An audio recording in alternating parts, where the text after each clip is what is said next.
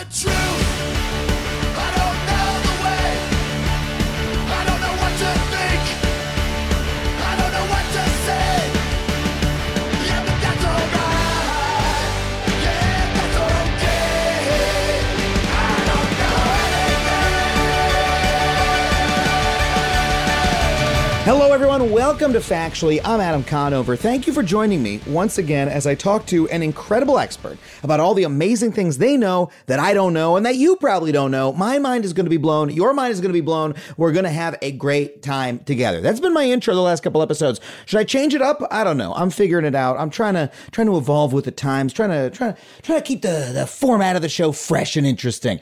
It's been a while since we've talked about vaccines. Months ago, we talked to the drug discovery chemist Derek Lowe. You can go find that episode in the archives. We talked about the incredible mRNA vaccines that we are using to fight COVID-19, the incredible leap forward in medical scientific understanding that they represent, and just basically how fucking cool they are, and how they are this incredibly powerful weapon against this disease that is killing so many people. But unfortunately, the incredible good that these vaccines have done is often overshadowed, especially lately, by the resistance many have had to them.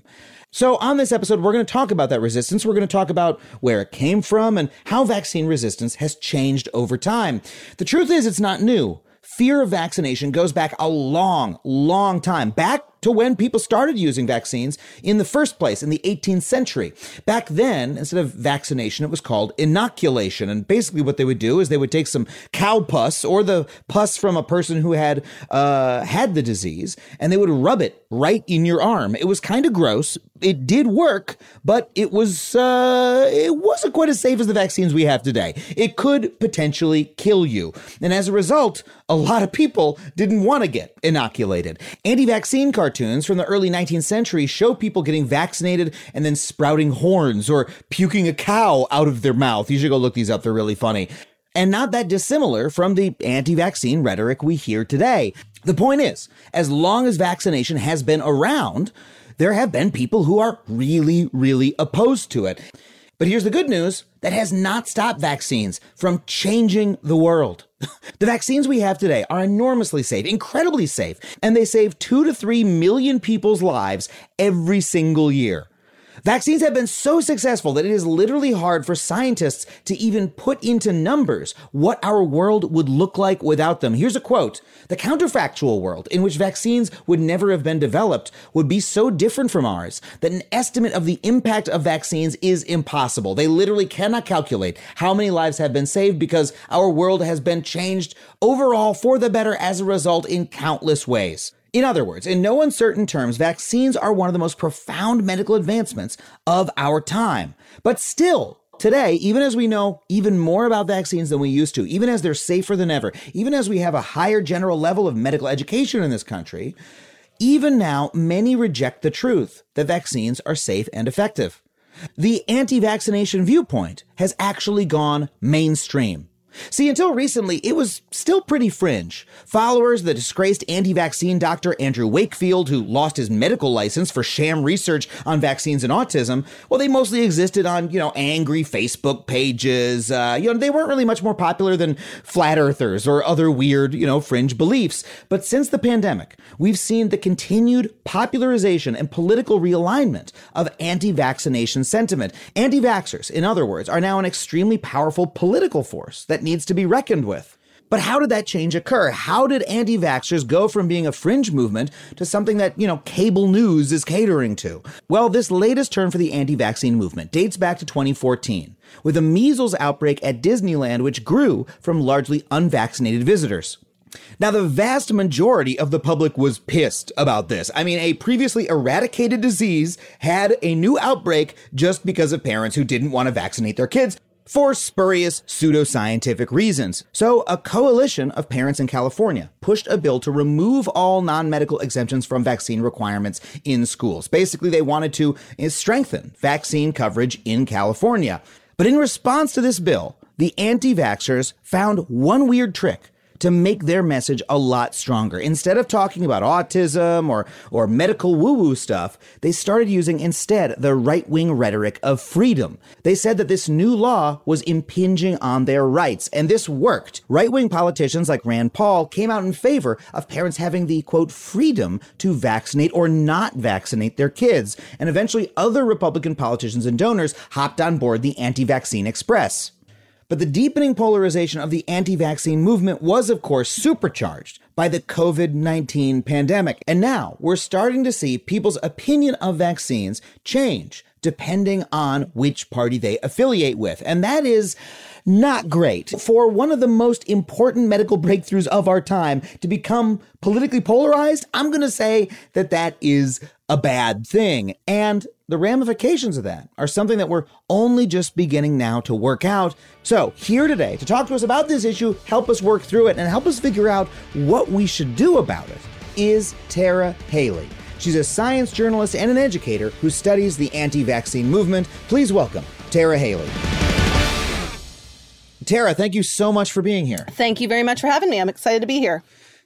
So you wrote a piece for the New York Times that I thought was really terrific called This is the Moment the Anti-Vaccine Movement Has Been Waiting For, about how the anti-vaccine movement has changed. It has changed a lot over my lifetime. You used to think of it in relation to measles vaccines, used to be very fringe.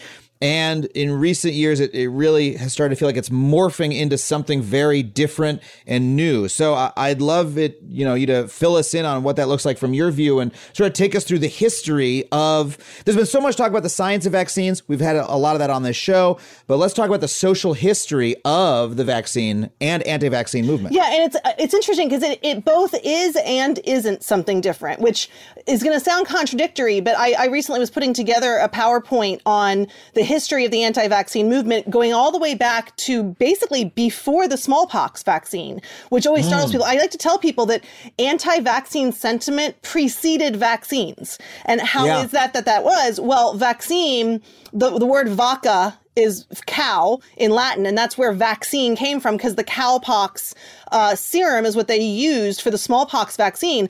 But before we had that, we had smallpox inoculation, which is where we use, it's called variolation, and they would use the actual pus from a real smallpox sore, which was it had more risk to do that. But you had people who were anti-variolation, including Benjamin Franklin, actually. He was one of the most famous anti-variolation people and used his newspaper against it until he lost his son and then was sorry and backtracked on it and realized that he was wrong. But so the idea of anti-variolation actually preceded vaccination itself. And then once vaccination came along, it morphed into anti-vaccination. And what I think is really fascinating is that in terms of the arguments that are made and the responses to those arguments, I went through a bunch of newspaper clippings from like the 1890s all the way to the present day. And what startled me is how similar the same arguments are. They make the same exact arguments, purity of what's in it, saying that it makes you sick to get the vaccine and it's healthier not to put this in your body, that natural disease is more appropriate.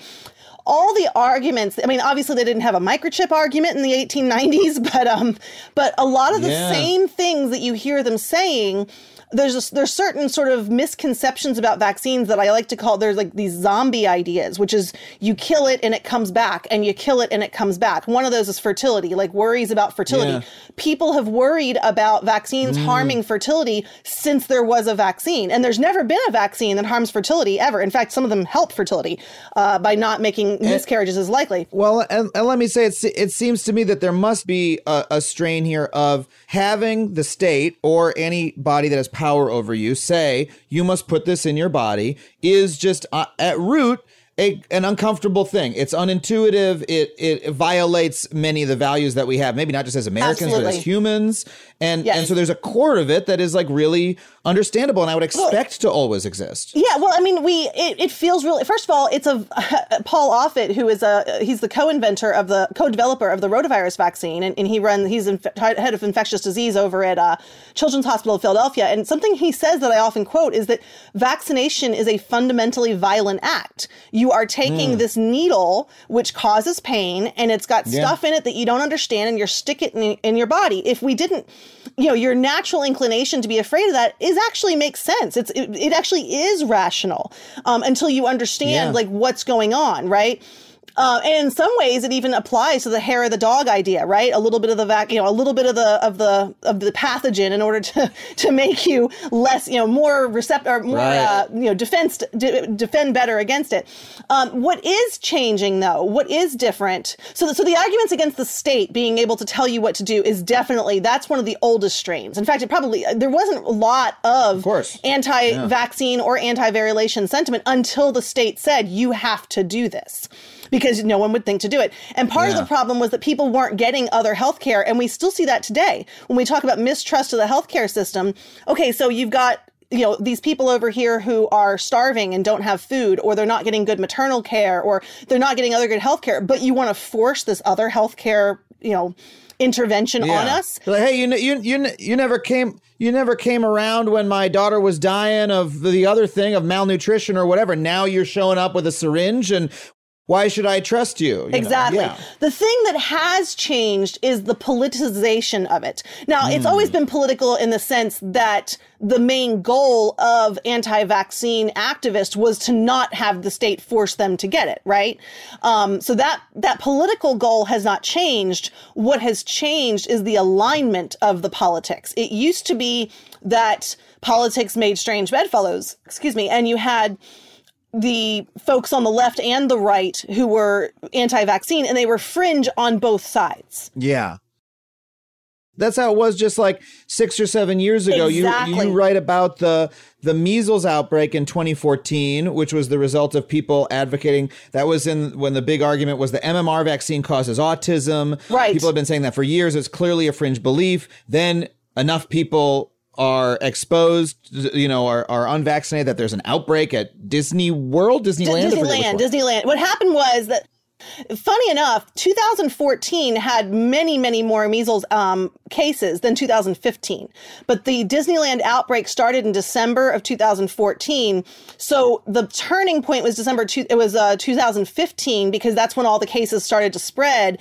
And even though we never had as many cases from the Disneyland outbreak as we did from the 2014 outbreaks, there's something sort of mystical and mythical and sort of childhood preservation-ish or whatever about Disneyland, right? Disneyland's the world. It's the happiest place on earth. Nothing bad is supposed to happen at Disneyland. So for a childhood disease that we have a highly effective vaccine for to break out at Disneyland, sort of the heart of what represents everything that childhood is supposed to be about, I think that sort of hit the psyche of some people in a way that really woke them up to, oh crap, this vaccine thing is a problem. So it was it was sort of that emotional response. And what that did was get the ball rolling to where you had parents who were saying, well, crap, I don't want, I don't want my kids to be infected with measles, even if they're vaccinated and they're the 1 in, 100 kids that the measles vaccine doesn't work in. I don't want measles going through my child who's too young to be vaccinated, or who can't get a live vaccine, because the MMR vaccine is a live vaccine. My kid who has cancer, or my kid who has some kind of condition that they can't get this vaccine. I don't want them to be at risk for measles. So parents started banding together and trying to get laws passed that required people to, there was already laws saying you had to get vaccinated to go to school, but a lot of states had personal belief exemptions. So philosophical or religious exemptions. And some of them were more permissive than others. And the one in California was especially permissive. All you had to do was say, nope, I don't believe in it, period. Like, you didn't have to get anything. You didn't have to go to a class. You didn't have to write a formal statement. You didn't have to go to the health department. You didn't have to get a notarization. You just had to say, I don't believe in it, basically. And the parents wanted to get rid of that. And that had been going on for a while, but this one really gathered steam. And then you had the anti-vaccine activists pushing against it. And when they tried to bring up arguments against vaccines from a science perspective, it didn't hold water, because the science is very clear on vaccines. There was no good argument from the scientific perspective. So when they realized that didn't work, they pivoted and what can we do to get these politicians' attention? And they said, well, it's my child. I get to decide what happens to my child's body. That actually got people's attention, especially on the conservative side, because this is 2015. 2015, 2010 was when the Tea Party really gained steam. So this is on the tail end of the Tea Party, but this idea of personal freedom, you don't get to tell me what to do, reaction against Obama's election had really taken hold on the right at this time. So the conditions were perfect for the anti-vaccine activists' argument of personal freedom. I get to decide what happens to my body. I get to decide what happens to my child. That meshed really well with the freedom argument that you were already hearing now from the right, especially. So that meshing is basically when the anti-vaccine activists said, okay, we want to get politicians in our back pocket. Where do we start? Going to the right was a natural place to go. And that's what they did. So because of this happening, we went from a situation where the anti-vaccine advocates were very fringe in both parties, and everyone hated them after this Disney outbreak. Like everyone was like, oh my God, everyone's making fun of anti-vaxxers. They don't understand the science, et cetera, et cetera. The term anti-vaxxer, I think, was basically coined around that time, right? That's at least when it started no. No, it's older? No, anti-vaxxer is very old. Anti-vaxxer has been around. I don't even know when it started. It predates my entry into studying this. It probably predates 2000. Well, that was the first time. That was the first time I heard it. I think was in 2014, 2015. And that's part of the point is that a lot of people. I remember a friend of mine who lives in Houston. I went and visited her in 2013 or 2014, and I was talking to her about what I did because at that time I was already writing about the anti-vaccine movement. And she was in finance, did nothing related to that. And we were talking just casually. I mean, she was a college friend. And I was talking about how I talked to anti-vaccine parents. And she said, to what? And I said, anti-vaccine parents. She says, what do you mean anti-vaccine? I said, well, they don't want to vaccinate their kids. She says, that doesn't make any sense. Why wouldn't you vaccinate your kids? Yeah. She had never even heard of this phenomenon. Like the idea that you wouldn't vaccinate had not, it was totally off her radar, but it was very much still around. It was around, it existed, and the term anti-vaxxer existed. I don't use the term anti-vaxxer very often because I think it's a term that people have their own definition for, and it's got a lot of negative connotation. And understandably has negative connotation. Well, it's used as a derogatorily. Yeah, it's used as it's used pejoratively, but it also is non-specific. A lot of people refer to anti-vaxxers. They mean anybody who doesn't vaccinate. And I don't refer to me, an anti-vaxxer, a proper quote unquote anti-vaxxer is an anti-vaccine activist who not only doesn't vaccinate their kids, but who is actively going to legislatures and legislators and trying to lobby against vaccines or vaccine mandates or anything to that effect, and who goes out on the street and does public demonstrations. That's an anti-vaxxer to me. That's separate from a vaccine refuser, which is a person who does not vaccinate and will not vaccinate, but they don't talk to anybody about it. No one even knows it unless they talk to them. Right? Their doctor knows about it, but that's it. To me, that's not an anti-vaxxer. That's just a vaccine refuser. And then you have the vaccine hesitant or the vaccine resistant. So vaccine hesitant are the ones that they have some questions, they're uneasy, maybe they partially vaccinate, maybe they're selective vaccinators. And the vaccine resistant, which are a little bit somewhere between hesitant and refuser, right? So there's it's a very much a continuum. And to me, anti-vaxxers are at the far end of the continuum, which is why I don't use the term, because some people use it to conclude the entire continuum. And that becomes problematic because it's alienating. If you're someone who's vaccine hesitant, you have genuine questions and you feel like your questions are valid, you're not going to respond very well if someone says, oh, well, you're just a stupid anti-vaxxer. Well, boom, you just lost them. They're not going to listen to you now. Yeah, because you called them the name. And exactly. I want to come back to all those different spectrums of people, but let's just jump back to the history real quick. So we had this thing where, anti-vaccine advocates were, I used to, do content about, how it was stupid to not believe in vaccines. It was one of the many pseudoscientific beliefs that, to the extent that I'm as part of the skeptic community or the rational, like that sort of, I do that sort of media. You see people make a YouTube video about how dumb it is to not believe in vaccines and how we should trust science and yada, yada. It was a very fringe position, like believing in, I don't know, laying on hand. Yeah, flat earth. There was like a flat earth type thing, right? But then after 2015, you're saying they started organizing and sort of joined the political culture war in a way. Well, and they already had been organized. I think there was a couple of things that were going on. One, they were already organized, but you also keep in mind, if people can put their minds back into 2015, at that point, Twitter had been around for maybe 8 years. I think, and about the same for Facebook. I can't remember the exact dates that either started, but those technologies were in full swing. People were fully using them on a regular basis. But they were I don't remember when Facebook Groups was introduced, but Facebook Groups was relatively new, somewhere around 2014 or so. So at the same time that you had this outbreak that was causing parents to mobilize against those who wanted stricter vaccine laws, you had this upswing of use of social media to organize. So they were already organized in their small groups, but they were much more siloed. And now you had this national movement where they were able to communicate much more effectively and get their message out more effectively, just like everybody was. I mean, every fringe group this also affected white supremacy, for example. White supremacy became much more mainstream when it became much easier to get that message out there on social media. There's some really great analyses that Renee DiResta, she's a Stanford scientist who's done some phenomenal, she would be a great guest on this, actually. She's done some phenomenal analyses. We're looking at who was talking to who on Twitter in 2015, basically. And you see this overlap between the conservative sphere and the anti-vaxxer sphere. There was already a strong anti-vaxxer presence on social media, but again, it was more fringe, and this let them, it sort of melded together. There's a really cool visualization in an article she did for Wired where you can actually see the overlap visually. Yeah. And so obviously, the internet, we know how, effective social media, especially algorithm-driven social media, has been at spreading misinformation. Vaccines are a prime example. I did for my last live hour of stand-up I took on the road.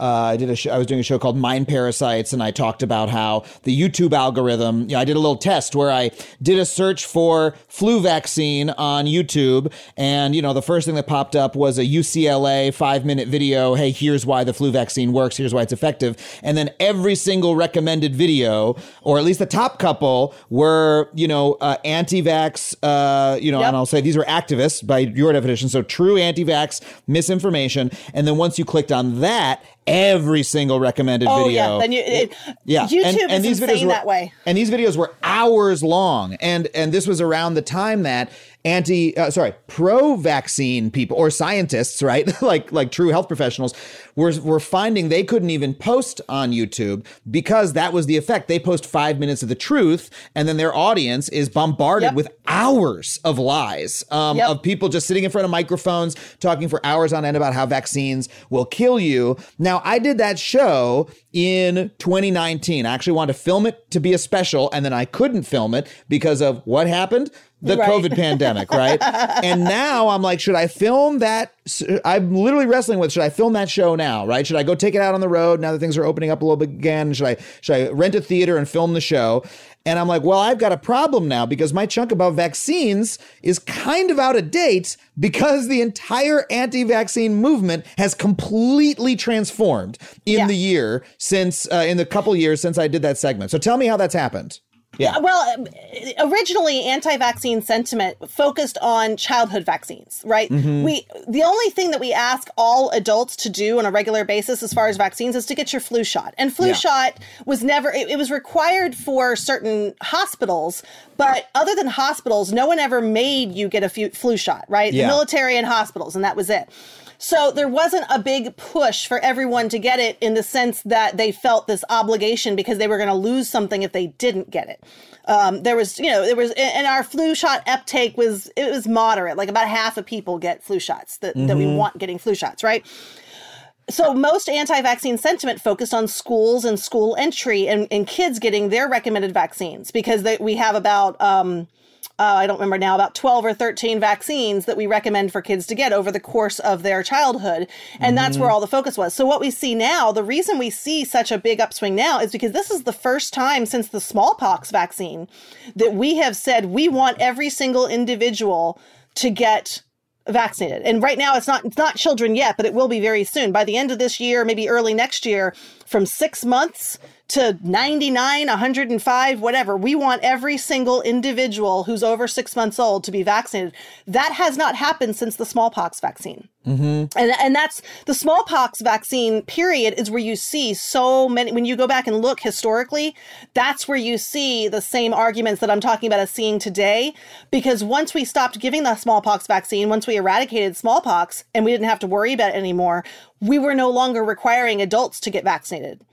So we didn't have, and so a lot of this is simply scale. A lot of the change is scale. But you're saying with the smallpox vaccine, we saw similar arguments being raised against it, except the smallpox vaccine, that campaign worked so effectively that we wiped out smallpox and now the only sample is sitting in a lab somewhere. It's like one of the great success stories of human medicine, period, throughout history. Smallpox, incredibly deadly, incredibly transmissible disease that's literally been killing people since the Middle Ages, and now we have rendered it functionally extinct, and only because we got enough people to take the vaccine. And now you're saying, hey, well, on the flu vaccine, on a good year, it's 50%. That's about as well as we're doing with COVID-19, with the COVID vaccines. We're up to maybe 60%, depending on the state. But so what is the difference between, the COVID vaccine and smallpox, where we've had a mass mobilization of, we've got this incredible vaccine, it's available everywhere, we've got the messaging out there. Is it the existence of this movement? Has that played a big part in it? There's a lot of, it's really hard to compare because first of all, just one thing, you mentioned highly transmissible, right? With smallpox, it's worth pointing out that the transmissibility of smallpox and the transmissibility of COVID right now with Delta is almost identical. Wow. People may not realize that. Yeah, smallpox. It's called the R0 number. It's called the reproductive the reproduction number, and the reproduction number for smallpox, I just looked it up when you were talking, and it's about 3.5 to 6, which means that on average, every person who gets infected with smallpox would infect an average of 3.5 to 6. Now, that means that these 5 people over here might infect no one, whereas these 5 people over here might infect 30 people or something. It works, it evens out.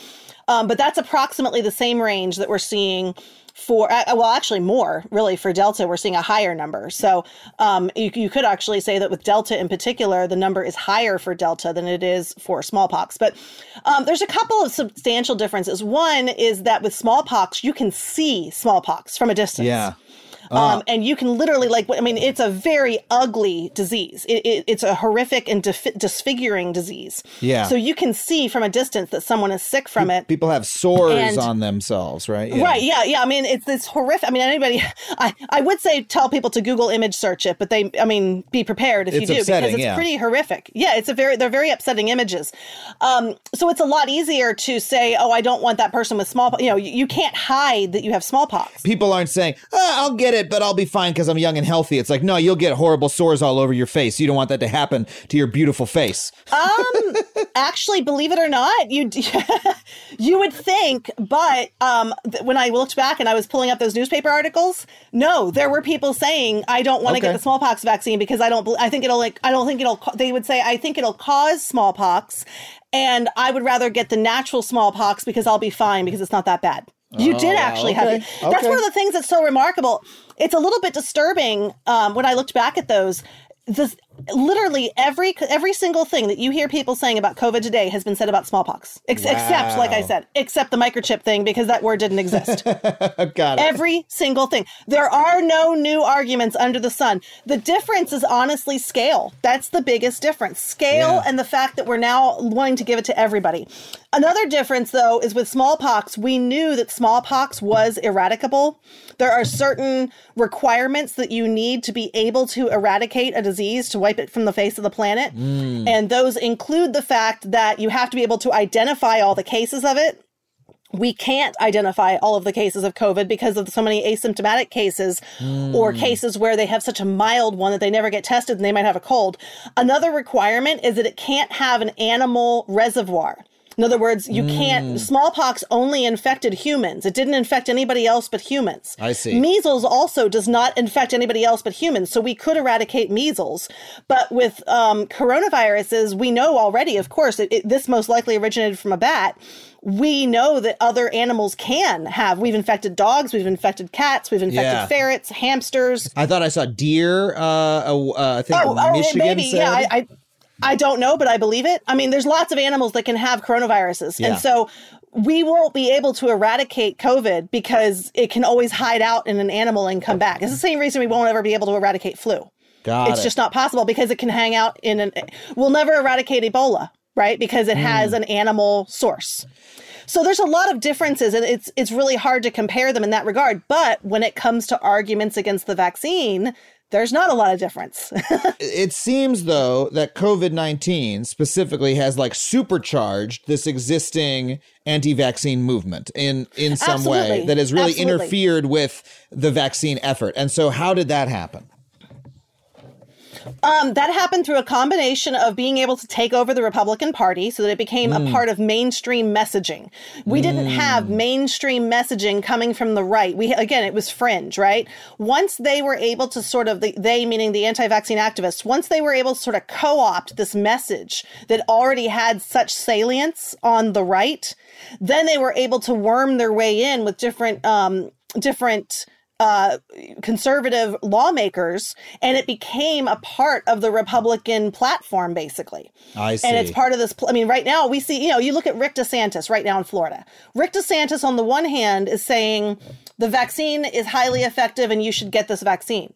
Rick DeSantis is also saying, no, you're not going to require my hospital employees to get vaccinated. I mean, how do you, I don't know how to make sense out of that, right? Like that is a very confusing public health message. So you're saying that, yes, this is highly effective and this will stop the spread of this disease, but you're also saying we're not going to require people to get it because it's their freedom to decide not to get it, ignoring the fact that you hear this my body, my choice stuff, right? Yeah. It's not your body. It's your body that gets the vaccine, but it's not just your body at risk. It's every body that you can. I mean, if you're going to go live in a cave somewhere, go be my guest and skip the vaccine. But if you're going to participate in society and interact with other bodies, then you are posing a risk to them.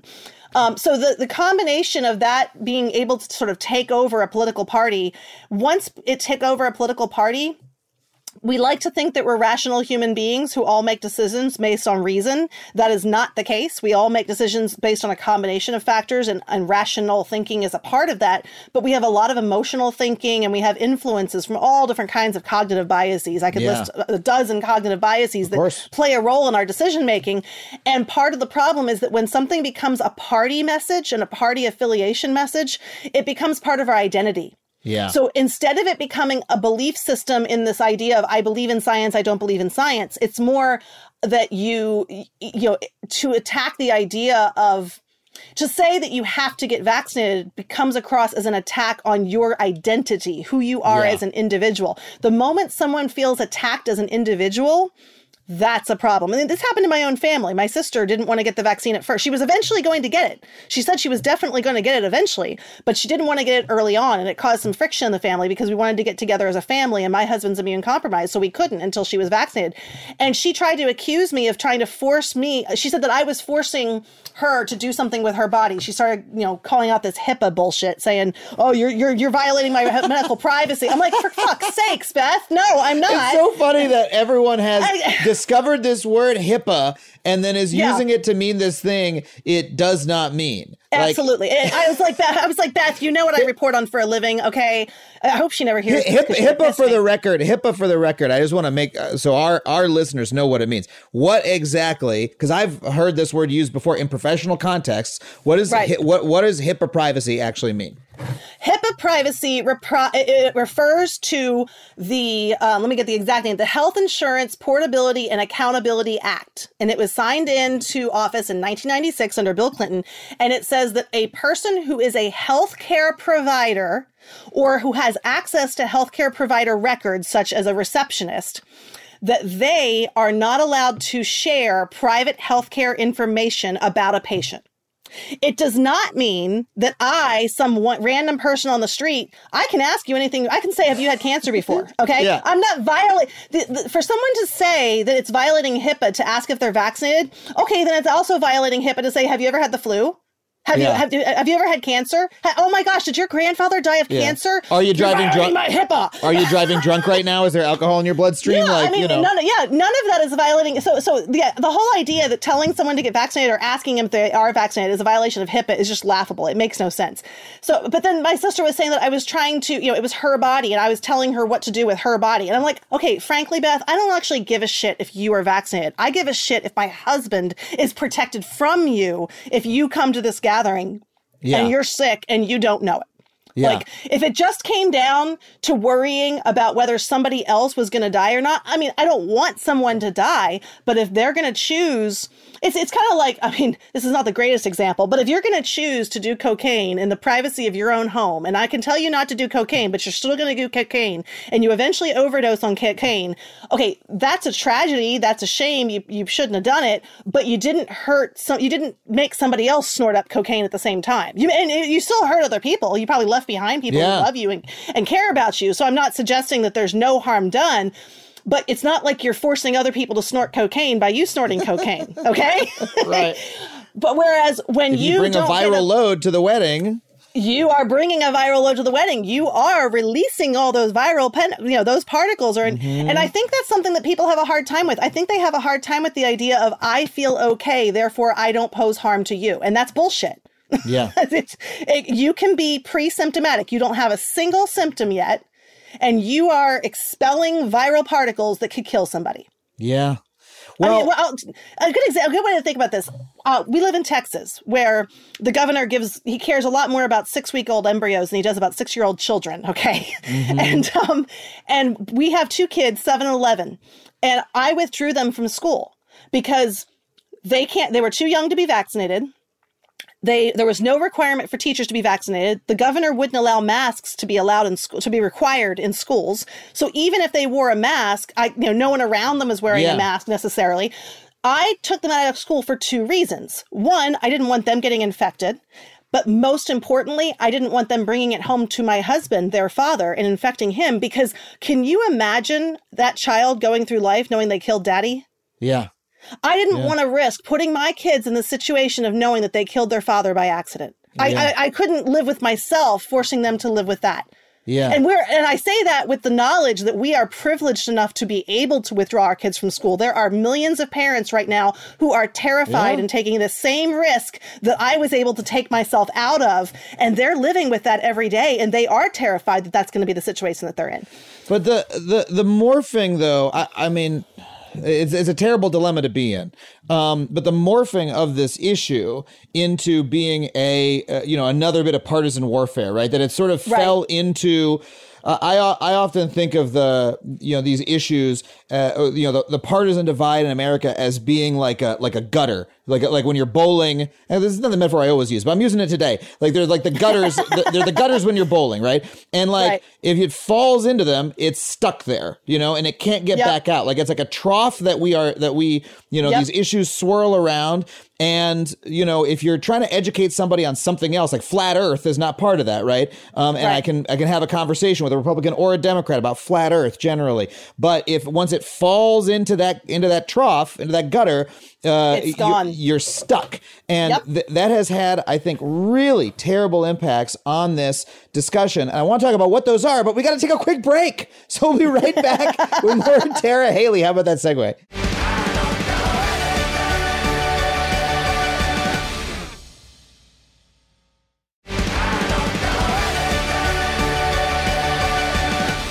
Okay, we're back with Tara Haley. So look, now we're in a situation where the anti-vaccine movement has gone from, again, a few fringe activists who, are all followers of this one weird disgraced British doctor and the autism link, and we can, skeptics can break it down and make YouTube videos about them, but it's a fringe movement, right? To where now it's a part of partisan politics and our partisan divide, at least here in America.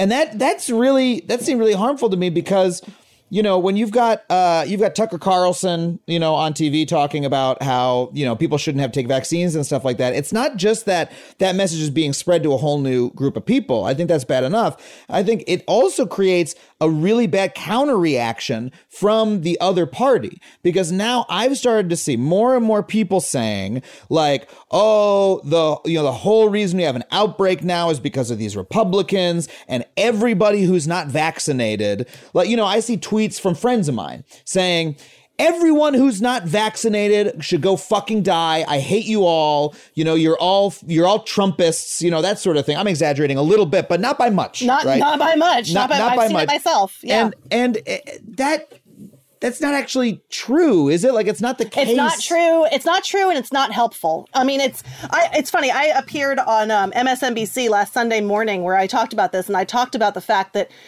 while there are people out there who are these vaccine refusers or anti-vaxxers that are never going to get vaccinated, there's still a huge swath of people that have genuine questions, that either want to get vaccinated and genuinely have not had the opportunity, or they lack true access. And I define true access as including the ability to go to a healthcare professional that they trust and say, I am worried about XYZ. And then the healthcare professional being able to answer those questions. That is part of access. And not everybody has that. Yeah. And what was really sad is when the MSNBC folks tweeted out that video, every single response except one, and to be fair, I knew that one person, every single response was like, oh no, you're making excuses for them. They all want to kill us. It was all and it was from the left, right? It's from the viewers of MSNBC.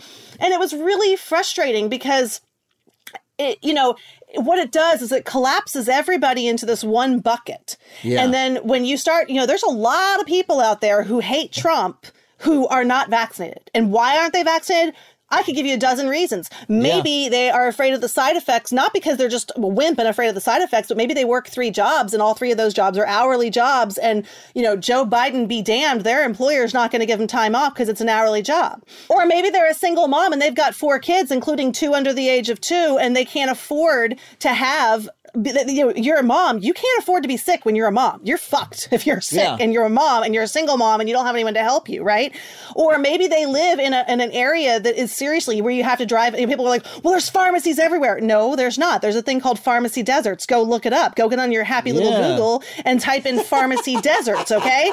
Because there are people who live an hour from a pharmacy. And I'm sorry, but you got to give me a really damn good reason to drive an hour somewhere to put myself in pain, okay? So, there are reasons.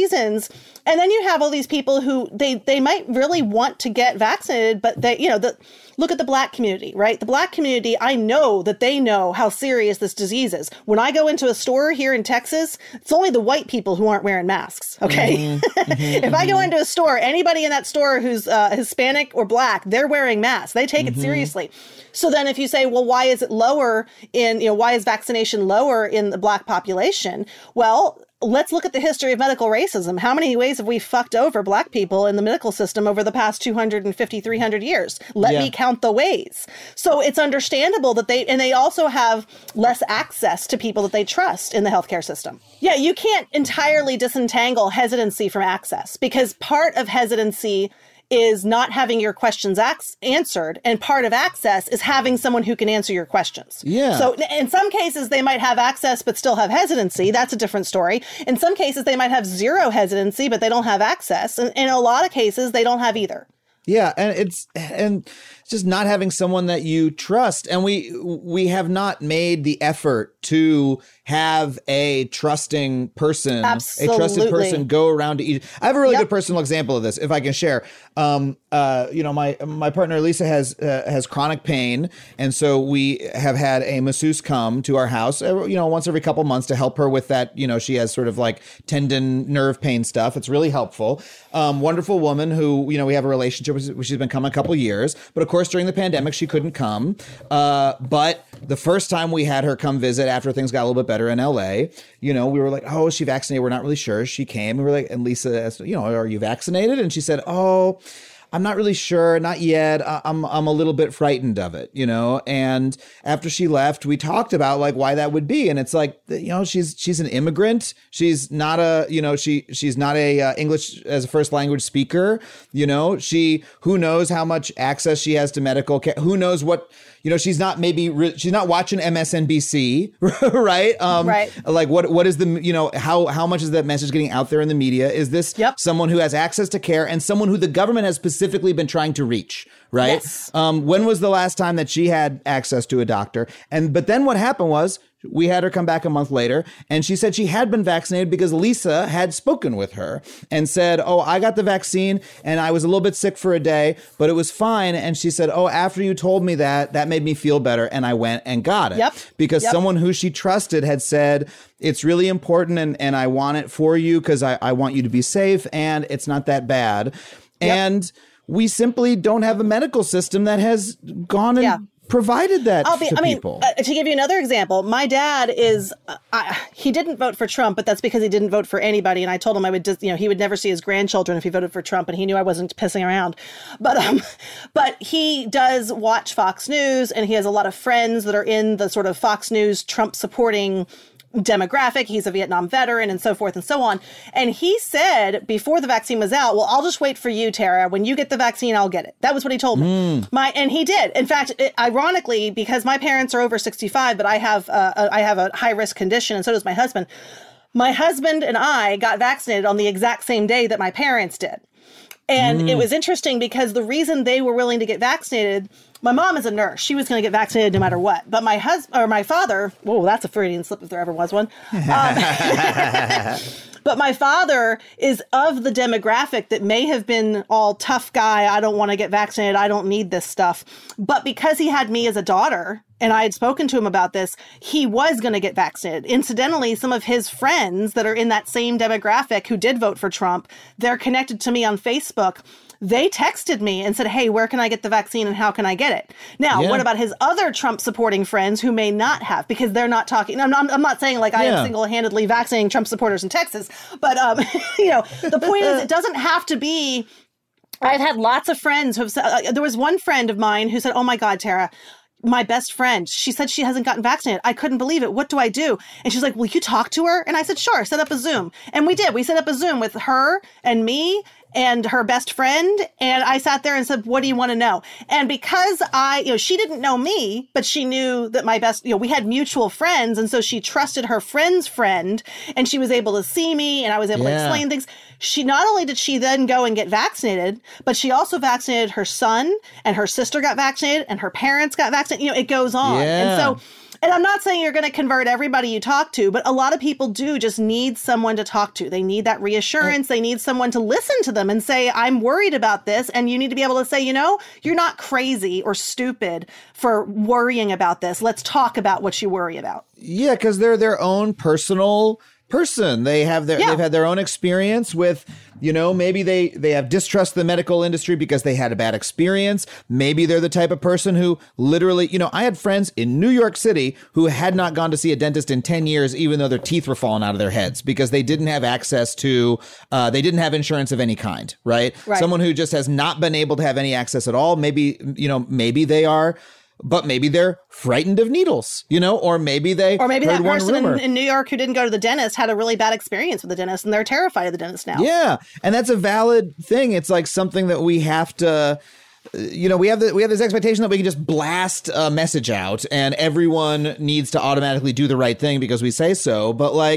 one thing you learn once you start working with people is you gotta go to them one-on-one. If all it took to get rid of obesity in America was to tell everybody to eat less and move more, then we wouldn't have any obesity. That clearly doesn't work. For lots of reasons, that doesn't work. That's also shitty advice that tells you absolutely nothing about what you actually need to do. Right. If all it took to quit smoking was to say, hey, don't smoke, it's going to cause lung cancer. Yeah. And that's not a great example because, to be fair, there's a lot of people who very much want to quit smoking and have tried many times and not been successful at it. So it's, there's a different, but the point is that with any kind of health behavior, you've got barriers to it. And, and in general, another thing is when they say like, oh, all these people who are unvaccinated are the ones who are carrying on the pandemic. Yes, the low vaccination rates do make it easier for the vaccine to move through the population. But keep in mind that there are children under 12 who are going to school right now who can't be vaccinated. And they are certainly keeping this pandemic going. And that's not their fault.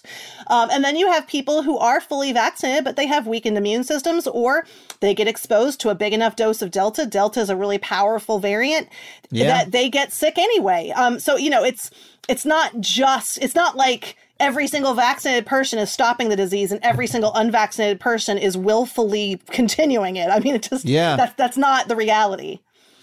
It's just part of how, this is really the more you look at it, the more this is like an overall societal failure, that we've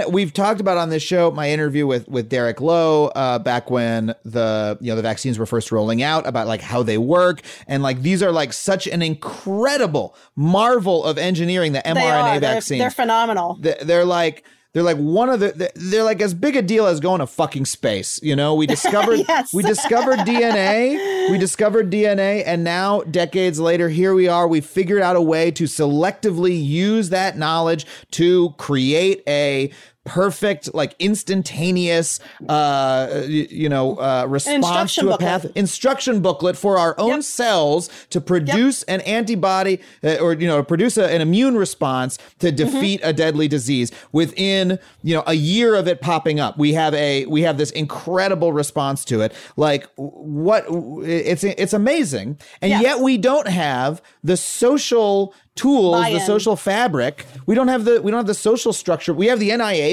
we've got this incredible, body that comes up with the vaccine, but yet we don't have the public health system to actually fucking distribute it. And vaccine hesitancy is a problem in other countries as well. This is not a uniquely American problem. I had to give a presentation to some South Korean journalists recently, and I was presenting sort of what's going on in the US, and then there was another speaker of what's going on in Germany, and then there was another speaker of what's going on in Japan. And what really struck me was the similarity. Like, the guy in Germany mentioned that Russia Today was putting out bad information that people were believing. And I was like, holy shit, that's what they're doing here too. And the guy from Japan was showing images of anti-maskers who were publicly demonstrating. And that blew my mind. I was like, wait, what? In Japan? There's people on the streets protesting. So, that's wild. Yeah, now, to be fair, it's not the issues in those places is not partisan. It's not a political left-right issue, but they still have these problems. It's different fault lines, if you will. And I don't know how widespread it is, but it fascinated me which tells you that some of this has to do with the underlying society and our social institutions and our social psyche and the way we interact. What the individualism of the Americans, our sense of exceptionalism and individualism and bootstrapping and I'll do things my wayness plays a role. But there's also something underlying human about this, or else we wouldn't see this in so many societies. Because Japan's an extremely communal society. Germany is a very socialistic sort of caring about society. So Japan is a society where I visited. I might have told this story on the show before, but I visited Japan and I was walking around carrying some trash and I was like, where's the trash cans? Where's the trash? I don't see any trash cans on the street. What do I do with this trash? And I asked a friend who lived in Japan and he said, oh, well, they don't have street trash cans because in Japan, everyone carries their trash home with them and throws it out at home in order to fight littering. And I was like, that is how communal the society is, where people are like, I got to do my part and bring my potato chip bag home with me to throw out in my own trash can. It's a whole society of people who, when they get on the subway car, they move into the middle of the car. They don't stand on the doors like we do here in New York or LA. I had the same experience in Germany where I was like, where do I go throw away the trash? Well, they don't have a trash. They have where the paper goes, where the plastic goes, where the where the organic food stuff goes, and where the aluminum goes, and then they have everything else, which isn't very much at all. So same idea of this really regimented. You do what you're told. So how do we? Let's just end here. How do we fight it? Especially for folks who, as you say, maybe have a relative who doesn't want to get vaccinated, or just want to engage more productively with, people who are vaccine hesitant online or in their own communities, right? If you want to help get your own community vaccinated, what can people at home do about it? So first of all, pick your battles, which is to say that you're not going to convert everybody. Just like a teacher's not going to save every soul in their classroom, find the people who are actually receptive to talking to you and pick your battles, okay? And your battle is not with the person who said over my dead body, okay? go talk to someone else. And after you've, then listen. This is the hardest part, to be honest, because we all think we know the right answers. Listen to what their questions and concerns are. Ask them questions. Can you help me understand what you're worried about? Can you help me understand, what's the scariest thing about this for you? What worries you the most? And just keep asking. Don't interrupt them and say, oh, but wait, don't do that. Be respectful. Listen to them. Don't mock them. Don't blame them. Don't shame them. Don't even sigh. Don't roll your eyes. Okay. Don't give them any indication that you're doing anything but listening to everything they say. Then try to understand what are their biggest concerns, sort of narrow it down. Why are those their biggest concerns? Maybe they're trying to conceive and they've heard people say that that this is going to harm their fertility. That's a really scary thing. Trying to put yourself in the position of trying to conceive. That's a very vulnerable place to be as a wannabe parent. Yeah. And it's understandable that you don't want to do anything to screw that up. You're already, probably not drinking and probably not doing other things that are fun just so that you can conceive. Ask them, where did you hear about those concerns? You want to get a sense of where they're getting their information, because that's going to help you know what other information they might hear about later. It also tells you what kind of information they trust so that you can try and counter it with information from similar types of sources. So while you're doing this, you want to validate their feelings. You don't have to validate their reasons. You don't have to say, oh, that's a really good reason not to get the vaccine. But you can say, wow, I really understand how much this is bothering you. I can see why this worries you so much. You can acknowledge their reasons for their mistrust and validate their feelings. And then use questions to, once you've learned all you can about their beliefs and attitudes by asking these questions, use those questions to direct it toward addressing their concerns. Well, would you feel more comfortable if you knew that the vaccine did X or didn't do Y? Like, would that make a difference to you? Can I give you some information on this? Would you be willing to look at something that I was going to provide to you? And then what sources do you trust? If they don't trust the CDC, don't give them something from the CDC. That's not going to matter to them. Yeah. What sources do they feel comfortable getting information from, and share the media type? Do you want to read a scientific article? Do you want me to hit you with the hard stuff and pull up the MMWRs from CDC? Do you want studies, or do you want an article? Like, do you trust the New York Times? If they don't trust the New York Times, you're going to have to go look for something from somewhere else, right? Do you want memes? Do you want graphics? Do you want videos? Do you want me to give you a YouTube video? And you're right, YouTube videos are problematic because of the way the algorithm works. You follow that algorithm a deep enough rabbit hole, you're going to end up in some place far worse. There's some good ones out there. There's some good ones. Yeah. And then focus on their main concerns. Don't try and, throw the kitchen sink at them. You're not trying to convince them every single possible myth out there is wrong. You want to focus on what they're worried about. And if they change their mind, okay, well, now I'm not worried about that, but I'm worried about this. Okay, then fine. Then move to that concern. That's not unusual. That's not necessarily moving. They might have many concerns. And use facts, but use them sparingly. Just throwing facts at somebody like you're throwing darts at a board is not going to do jack shit. If you're not pairing it with like emotional stories and salience and personal experiences and, oh, I was worried about that too. Let me tell you what happened when I got my vaccine. Or, oh my gosh, my friend so-and-so also has that weird autoimmune condition you just mentioned, and she did get her vaccine. Why don't I ask her what happened with her? Using those personal stories. Keep it simple, but don't dumb it down, right? Yeah. Adjust according to what they're taking in. And you want to focus on safety and appeal to their values. What are their values? It doesn't matter what your values are.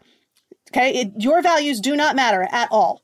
Their values are what matter. You want to appeal to what their values are. If you can use humor and they respond well to that, use humor. Explain why you care. Like, why are you taking the time to talk to them? Because you give a shit, right? Yeah. Offer to help them. If the issue is that they're working 3 jobs and they're worried that they can't take off or they've got childcare issues, say, hey, how about this? You know what? If you end up having to take off work, I will pay for your electric bill this month.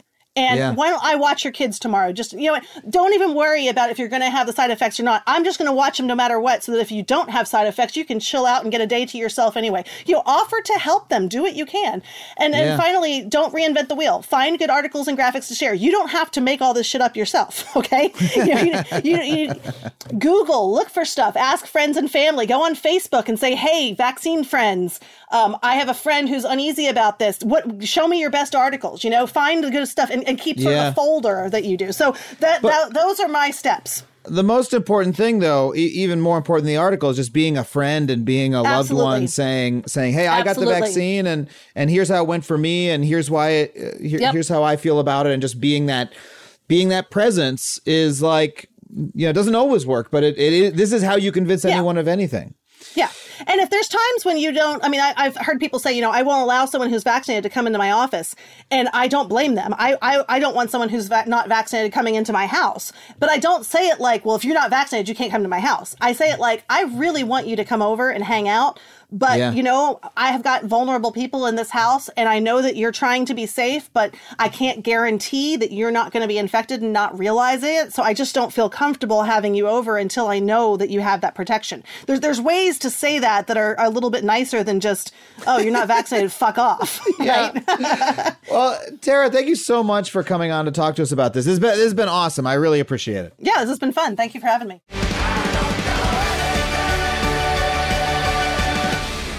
Well, thank you once again to Tara Haley for coming on the show. I hope you enjoyed that conversation as much as I did.